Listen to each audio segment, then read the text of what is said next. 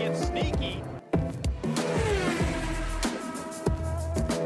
Maury Rose, a two-time winner, takes the lead from Faulkner.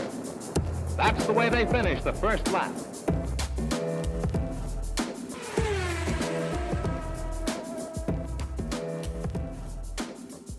Puts his hand out of the cockpit and says...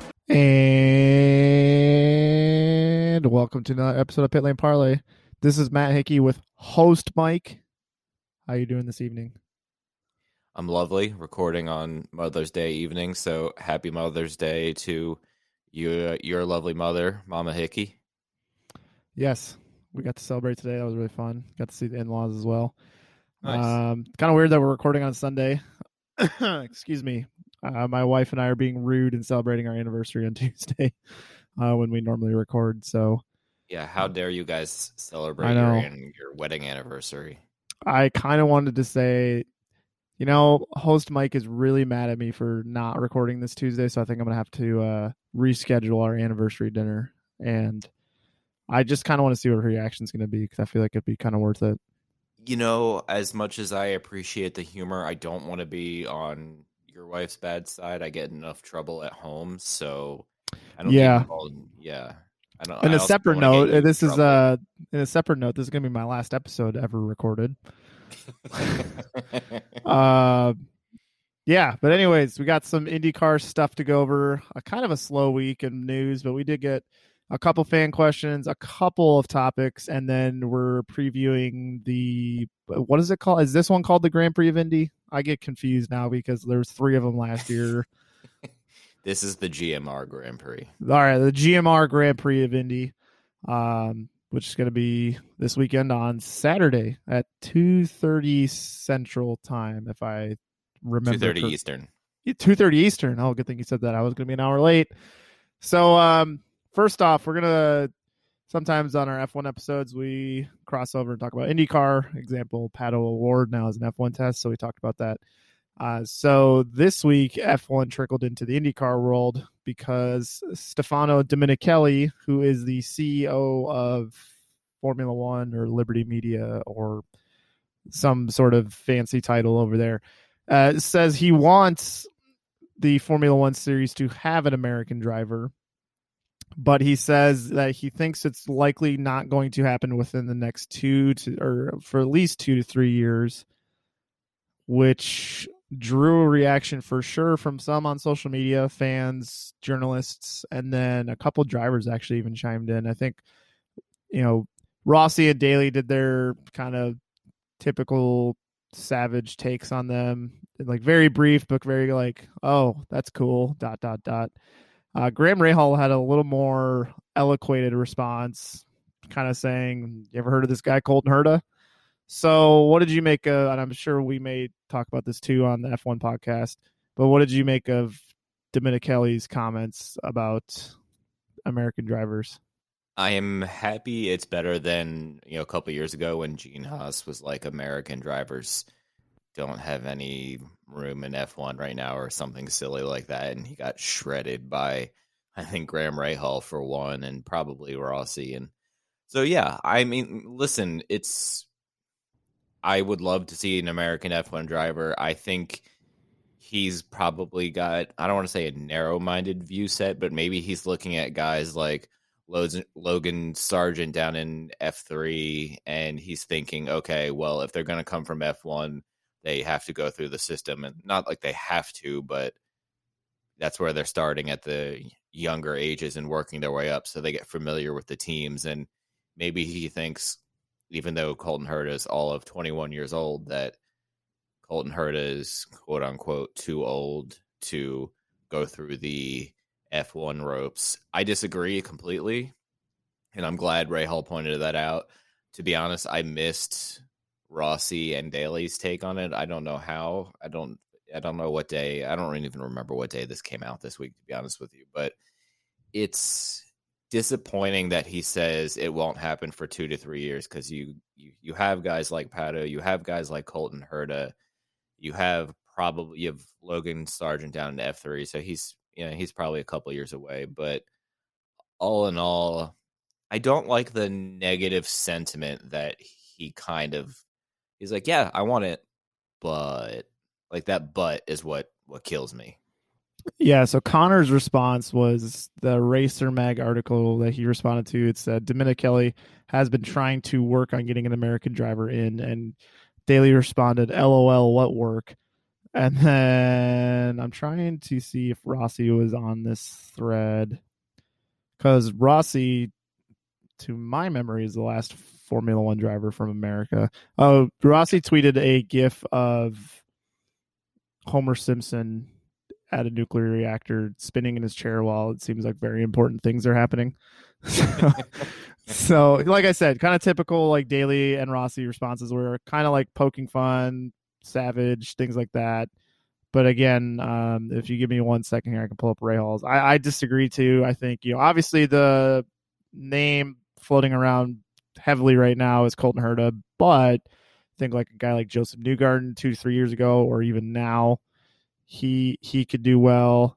I think if we're being a little more realistic and someone who's got their eyes fixated on it, I think his name is Jack Crawford. He is in the Red Bull Junior program right now in F3, and from all accounts, he looks very promising. So I don't think it could be 2 to 3 years away. I guess a lot of it depends on Herta, and a lot of it depends on if there's an F1 team that maybe approaches him. Again, like we've talked about, I think his odds are low. It's not a talent thing. It's finding yourself in the right situation type of deal. And with the landscape that Formula One has shifted to over the last 5 to 10 years with junior programs and whatnot, going for Mr. or Mrs. Outside hire is not something as common as it used to be, unless they're very established, like Renault going for Alonso.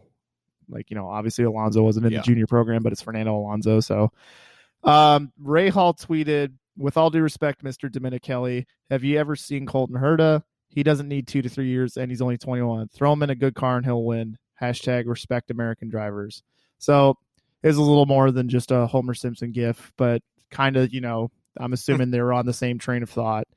So something we'll keep our eyes on for sure, not only with Colton Herta and the press storm that'll probably be following him all season and the will he, won't he kind of stuff, but some we'll keep our eyes on for the next couple of years. And then speaking of Joseph Newgarden, it sounds like Roger Penske is perfectly happy continuing with 4 cars for the foreseeable future. I know they just announced plans to join forces with Porsche in IMSA, I believe, if I'm not an uneducated fool. Well, you're good. Okay. Well, you can call me an uneducated fool, but I at least read 4 articles correctly on this one because I had to read it very slowly a couple times. So in the past, when they've done some sort of expansion like this at Team Penske, it usually means they downsize the IndyCar programs, but it doesn't sound like that's going to happen if sponsorship can be found. So in the article, it says that everybody's going to be coming back except for Simon Pagenaud, who's on a contract year. So he could be coming back, but it's not set in stone quite yet. So when we talk about Formula One, Newgarden's under contract. So I guess it's probably a good bet that he'll be coming back again. Power just signed a 4-year extension, which is crazy. I did not know the landscape of McLaughlin's. It was 4 years? I thought it was 2 years.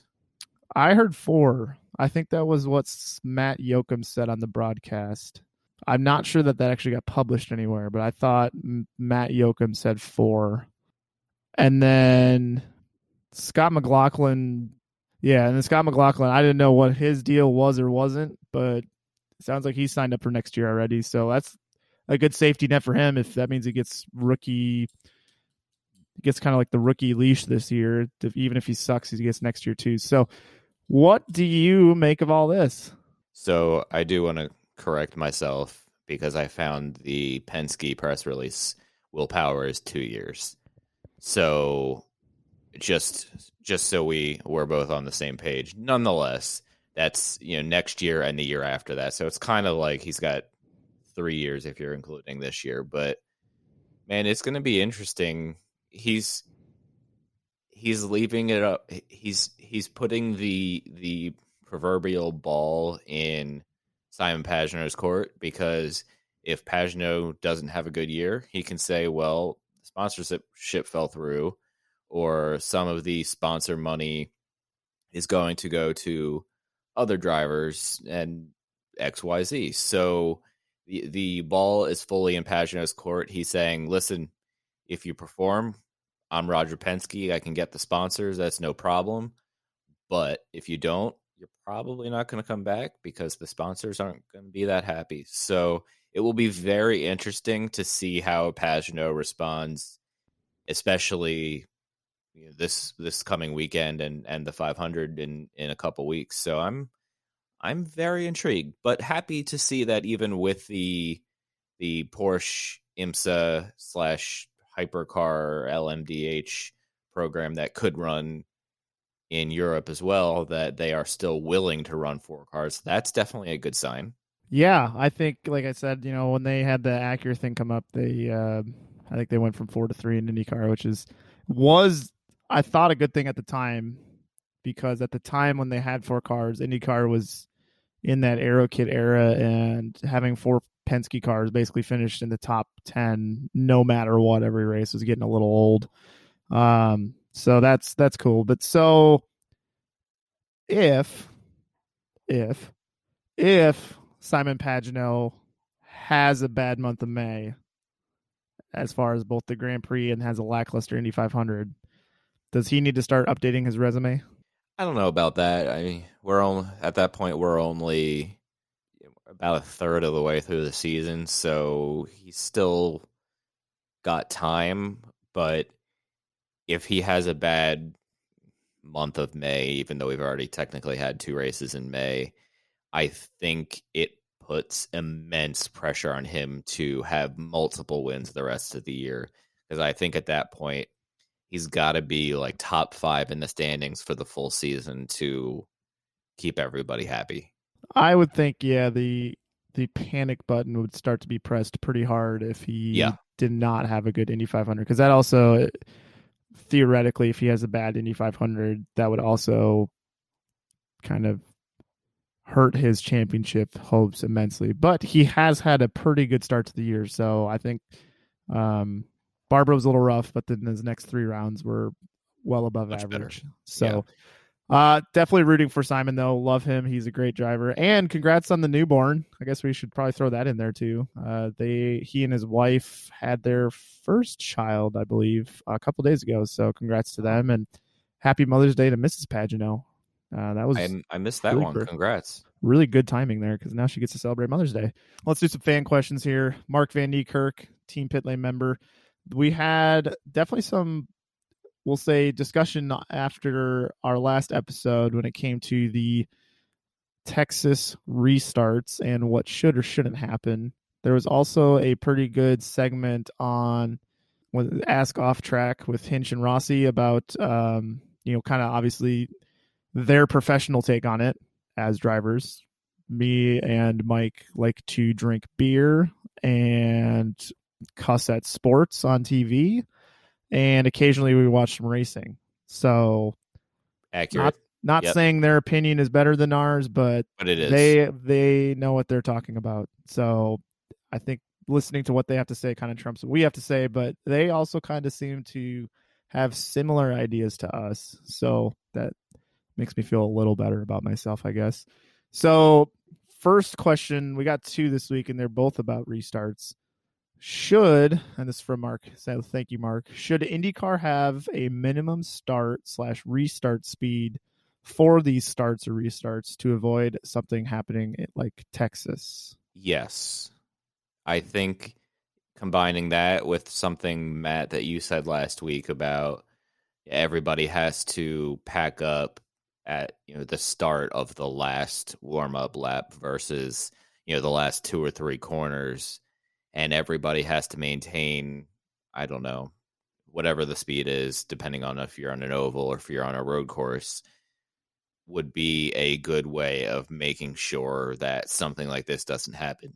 And you're still going to get somebody who tries to jump the gun a little bit early, but I think this would this would have definitely helped a situation like Gateway last year. Definitely, for sure. Yes, and I think, it should depend on the track. So like Texas, when you get the one to go, start like, right at the start finish line or right at the entry turn one, start gridding. If you're talking like Gateway though, you may need to give yourself a little bit longer just because it's a shorter track. So I think mandating that the leaders have to go at 90 miles an hour, so that way when you are Connor Daly, you're trying to catch up to the group, like, oh, hey, once I get there, I should be going about 90 miles an hour, something like that. I think there's been a lot of healthy discussion, and I know I'm assuming a lot of the owners who had cars collected on Sunday probably fed up with these restart crashes and start crashes, because that's a lot of waste of money for no reason. So if we know Jay Fry at all, I'm assuming he's taking all this feedback, and I'm assuming race control is taking all this feedback and seeing if they can adjust anything, because yes, not only is it a waste of money, but it's also just a really bad look for the series. So hopefully we can get these sorted out. And then our friend Matt Gruenholz, Team Pitlane member, also asked if we think rows of cars should be separated more on restarts. I'm going to go with no on this one. I think if anything, maybe a foot or two more, but part of the allure of the start of the race is making moves, and if cars are, I think I might change my answer on this one and go, I think I might go yes, because I'm thinking to Indy, and they're definitely 6 to 8 feet in between rows, and we still see plenty happening on the start there. So yes, ignore everything I just said for the previous 20 seconds and go yes, maybe whatever the distance is at Indy, which usually is kind of looking here at a picture on my other monitor, looks like 6-ish feet. Yeah, something like that, where it's maybe a little bit more separated than normal, but still close enough to make moves when everything goes green. But I think that's less important if you're mandating a minimum start speed, restart speed, and time to pack up the field. Yes, I agree with Matt. I think there should be more separation, because I think Texas Sunday, they were pretty much nose to tail. And even if you do get a good start, I feel like you're not going to be able to utilize it to your advantage, because you're just going to either have to lift or, it's not, the track's not wide enough for you to do something with it. And then, turn one, there's no grip on the high line anyways. So I don't see quite the point of doing that. I know, I'm trying to think back to kart when they did the 2x2s on ovals. They were definitely well spread out compared to what we do now. So, and yeah, at Indy 500, we see guys who are several rows back pass a full row going into turn one because everybody's lifting or whatever. So I think even if there was more separation, you would still see bravery rewarded if people just full send it. So I think that's another good point, is that the separation there is extremely tight, and for my opinion, for no reason. And I think JR Hildebrand actually shared the same opinion on Twitter too when he gave his analysis of it. I think you're right. As much as I didn't like his experience with Ed Carpenter that one year he was full-time, dude definitely knows what he's talking about. He's very smart. He's very well-spoken and can very clearly state his opinions on subjects, especially when he's asked about it. So he's definitely a good guy to ask on that. He gave a really good response to that too on social media. So I feel like J.R. Hildebrand could debate you about anything. Like, he could debate you about the best kind of leash to get your dog, and like no matter what it is, you would lose the debate. Yeah, anybody would lose that debate. Yep. I know I'm a little more rough around the edges, but I don't know what I would debate with him about. Like, I'm not going to be like, I could edit a podcast better than you, because I guarantee you he's probably smart enough that he's still better at it than I am. Yeah. I wonder if I have him in F1 2020. Maybe I'm in a video game. I don't know. He's probably a wizard. Yeah, it's true. He probably games for like 5 hours a day without anybody knowing. Yeah. All right. So we'll hop into the GMR Grand Prix preview. Last year, obviously, there were like 16 races there. So winners were Scott Dixon, Joseph Newgarden, and Will Power. I think that second race was like the crazy race with all the action going on there. We have a couple extra cars. Charlie Kimball in the 11 car, Juan Montoya in the 86 McLaren. So that brings the field up to 26 cars. So, Matt, is a good GMR Grand Prix vital for kind of a good lead into the Indy 500? Not necessarily. I think if someone were to get into an accident, it wouldn't necessarily derail things. And I want to say that I think most teams are going to have a separate Indy 500 car. I don't know if the Texas crash damage impacted that for anybody, but the standard play is that they're going to have a separate car. So even if insert driver completely totals their car in the Grand Prix, I don't think that's going to impact their preparation for the 500, except maybe just getting like the car ready as a backup. But I don't think, as far as like momentum and anything, like you get 4+ days to practice before qualifying, so you can quickly kind of rebound and shake things off and then get back to it. So it's almost like I should go back and kind of look at what history says in this one too, and see if there's any correlation between a bad race and a bad Indy 500 race. But I personally, off the top of my head, I don't think it's as bad as it may be.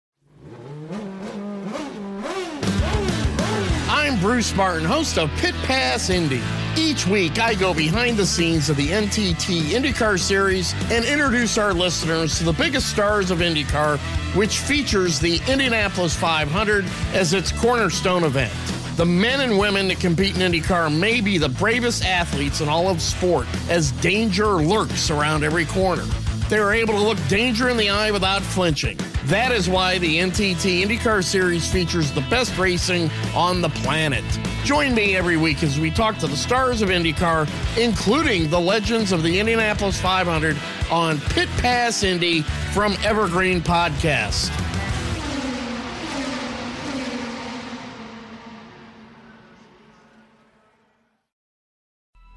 Coming up on 5 Minute News, I'm Anthony Davis.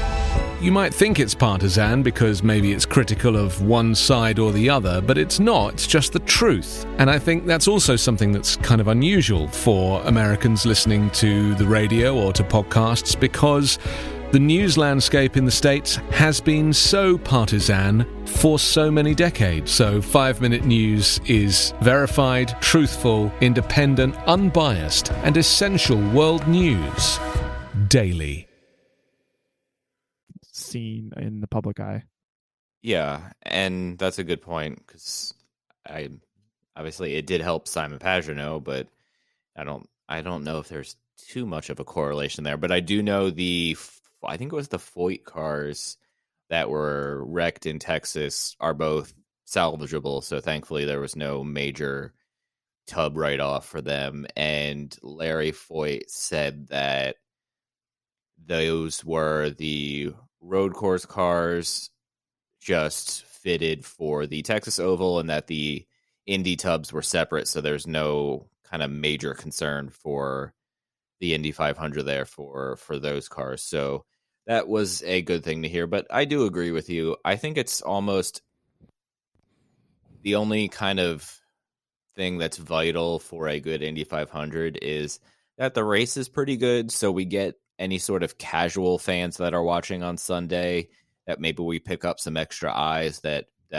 will watch for the Indy 500. Maybe we have some Jimmy Johnson fans or whatever that are going to tune in the Indy 500 that maybe don't tune into it normally before the whatever the race is that night for NASCAR, the Coca-Cola 600. So otherwise, I agree with you. I'd be curious to see what the correlation is, but I don't think there's too much correlation between the two, especially with the days off and practice and everything else. Is it going to be nice that we're going to be subjected to one bad race on Indy 500 day instead of two like we normally are? Like at least it was back in the day.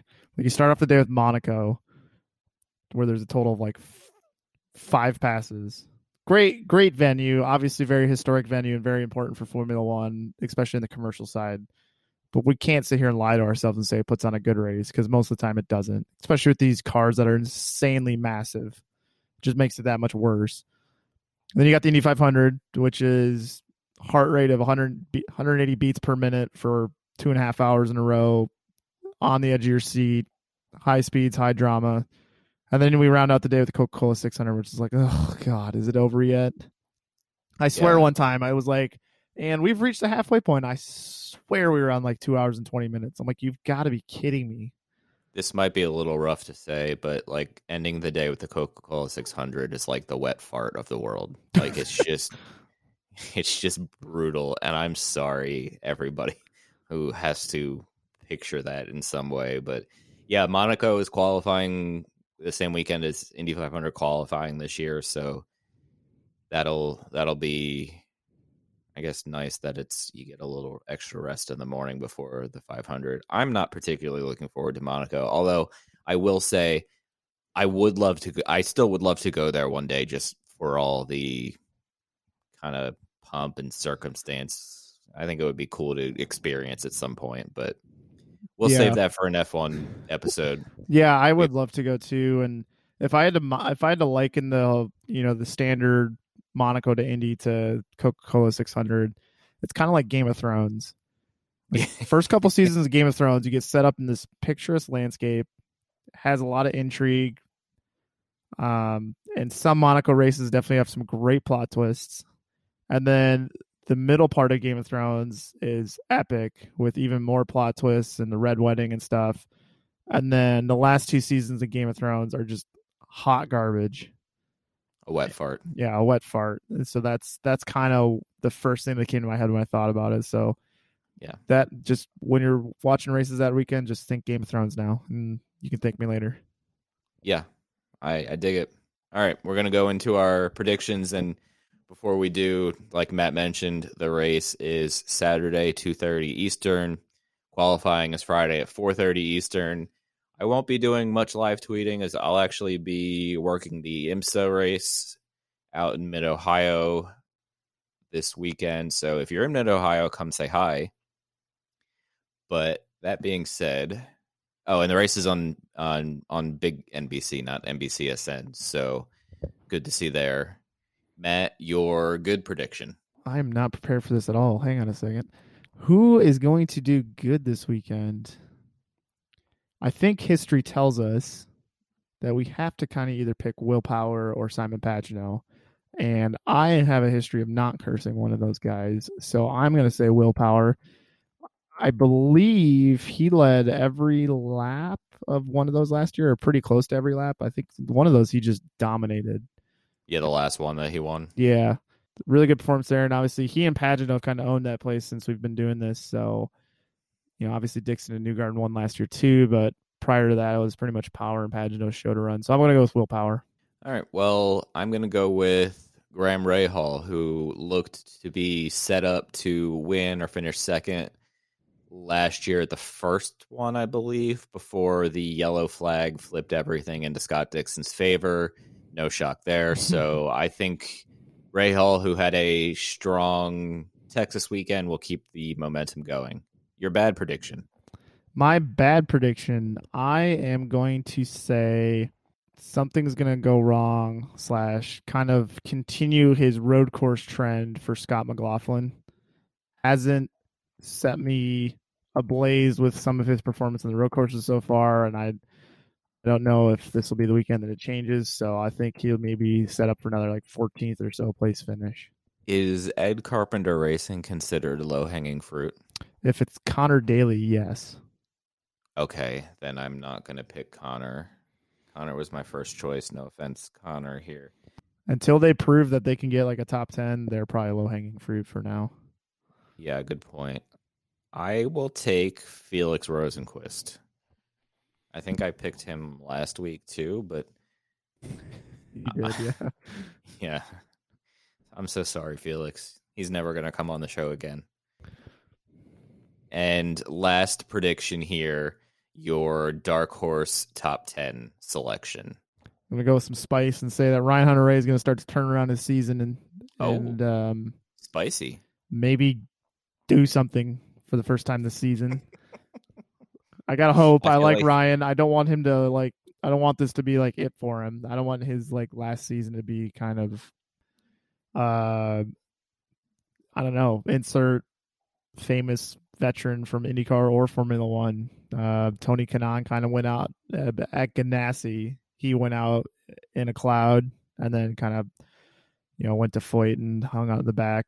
Michael Schumacher at Mercedes just wasn't working for him when Nico was doing great. There's a couple others, obviously, but I don't want this to be it for Ryan, so I would definitely love to see him kind of turn this around and prove that he still belongs here. When you said do something, I pictured like that GIF with like the stick figure poking something. Yeah, do something. Do things. Yeah. My wife says that to me all the time. Like, do things. Why don't you get up and do something? Yep. I think I was getting in trouble for that a couple hours ago. Anyway, my Dark Horse top 10. Let's go real spicy here and go Juan Montoya. Ooh. Why not? Well, so who do you think? Well, I obviously guessing based on your pick, but assuming you're thinking Montoya is going to outpace Kimball for the one and done entries. Is that really even a question?